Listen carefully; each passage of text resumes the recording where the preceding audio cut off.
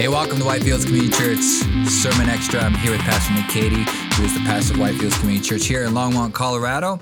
And we are currently going through our series called Pilgrim's Progress, and we are looking at the letters of Peter to the greater Roman Empire that he wrote to the Christians that were basically under the authority of the Roman Empire at this time, and at Pilgrim's Progress. And we were looking at on Sunday at chapter 3 of 1 Peter, and we got into some very interesting material, and and I think you covered it really, really well. But one of the things going into this would be, if somebody had been reading ahead, they would say, hey, well, husbands, wives, submission, all this kind of stuff, this really has nothing to do with me. Maybe I'll just skip this Sunday. But, you had different thoughts on that. Yeah, sure. Think about teenagers, people who maybe spouse passed away or divorced or something like that. Yeah, how does this apply? Well, here's one of the reasons why. Two reasons I'll give you. One is, if you are a Christian, it absolutely applies to you, because if you're not married now in this life, you will be married to God in eternity, right? So marriage is in our future. But also in marriage, it's a unique relationship in that most of the relational dynamics that you experience in other relationships, whether it's a workplace, whether it's friendship, family, they're all rolled into one in marriage. So there's a lot of things that cross over that are applicable in marriage are also applicable in family. So a lot of stuff we talked about, for example, being submissive or subject to each other, that's something which elsewhere in the Bible we're told, I can think of at least 3 places off the top of my head, where we're told to submit to one another out of reverence for Christ. So that's kind of something that all of us are called to do in different ways, in different areas of our lives. Another one is this idea of adorning yourself with inward beauty, and not just focusing on the outward, but focusing on the inner beauty of the heart. That's something that applies to everybody, not just to women, but also absolutely to men and people of all ages, people of all life stages, and serving other people, living with people in an understanding way, really taking the time and effort to put into understanding who somebody is and how you can get underneath them and lift them up. These apply across the board. Yeah, it's a really interesting thing that at least happens to me, as far as the longer I tend to know somebody or I've worked with somebody or those kind of things, the almost physically they start to look better to me for some reason. It's really, I don't know, but maybe it's because that whatever's inside starts to emanate outwards. I hope that's working with me, because I'm not getting any better looking. So I told that same exact story with Johnny Markey in Ukraine, and he said the exact same thing. He said, well, I must be really good looking now because I've known him for a very, very long time. But interesting enough that, and as you said, there's how many people do you know are really pretty, or really good looking on the outside, but inside they're so ugly. And I've met, you meet people like that in life, but I probably tend to be drawn to people, that have that inner beauty, and I'm kind of, gravitate towards that, and it's interesting as I get to know them over time. They just,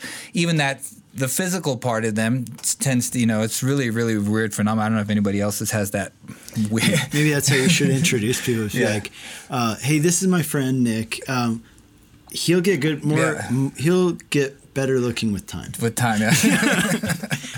Not really, but you will think he is. Yeah. So I don't know. Let us know. You could write in the comments if that's something that happens to you. But yeah, very, very relevant passage. But as we, dug into this last week, preparing for this message, this is kind of one of those passages where pastors are like, well, let's just skip over this and skip over the top. A lot of, phrases and things like submission, women, husbands, and, things that kind of set people off. And but the kind of what we talked about is that Peter's already laid a foundation here, and you talked about that last week. Just what is our posture, right? Mm-hmm. Yeah, and so that idea of, and I think just have it be very vivid in your mind. It contrasts them with each other. He used this word hupotasso. It's a word that can apply in military settings to ranking yourself under someone of a higher rank than you. And what it means is that you get underneath that person in order to lift them up, rather than trying to climb on top of a person and push them down and stand on top of them to exalt yourself. And what it's saying, and like this is very similar to in Philippians chapter 2, Jesus humbled himself, took the form of a servant, and because of that, God exalted him. In the same way, we're called to do the same thing. Rather than exalting ourselves, right, because God opposes the proud, he opposes those who try to exalt themselves, but he lifts up those who humble themselves. It's a real paradox, but it's absolutely true. We see it with Jesus. We experience it in reality in our lives.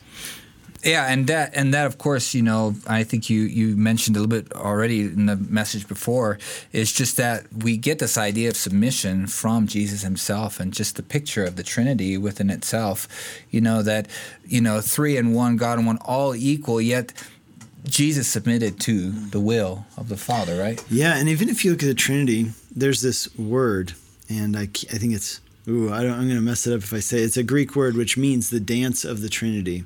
And what it describes, something with theologians for hundreds of years have described this dance of the Trinity.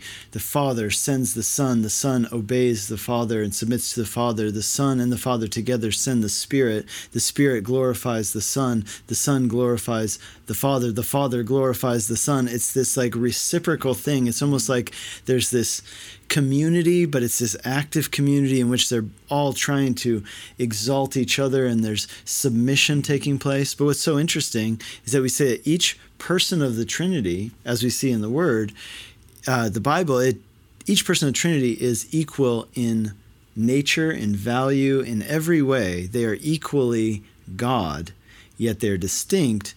And in their roles, the way that they function, which you call the economic Trinity, right? The way that they function, they are functioning in a way that exalts each other, and as part of that, their submission to each other at different levels and different roles. And what that means is this, that submission is not a statement of value. It's not a statement of saying that you have to submit because you have less value. Your opinion matters less. You're less capable. That's not it at all. It's a matter of order and a system, but the purpose of it, right? So Jesus submits to the Father, but in the end, the Father exalts Jesus, right? And so the whole purpose in the end is for everybody to win, I guess you could say. Yeah, and yeah, it would be nice if, unfortunately our society has kind of gone off the rails a bit with this and trying to upset that order, and we've kind of seen where things are just not the way they're supposed to be, and we are, of course, our goal is the gospel, and people who are not Christians, probably their goal is not the gospel. And so they look at this and they see this order, and this is not how they feel the order should be. But for us Christians, we have a greater purpose, and to glorify God through our lives, and this is the order, which is a mirror of the Trinity, which a marriage, a picture of what God wants for his people, and we just want to serve to glorify God through that, in the roles that he's given us, and the best that we can do. So great sermon on Sunday morning. If you missed it, whitefieldschurch.com, get over there and you can download it. And of course, if you've missed a few others, everything is up there, whitefieldschurch.com. And you find us on Apple Music and Spotify, Google Play. If you want to, subscribe to this podcast or other podcasts, of course.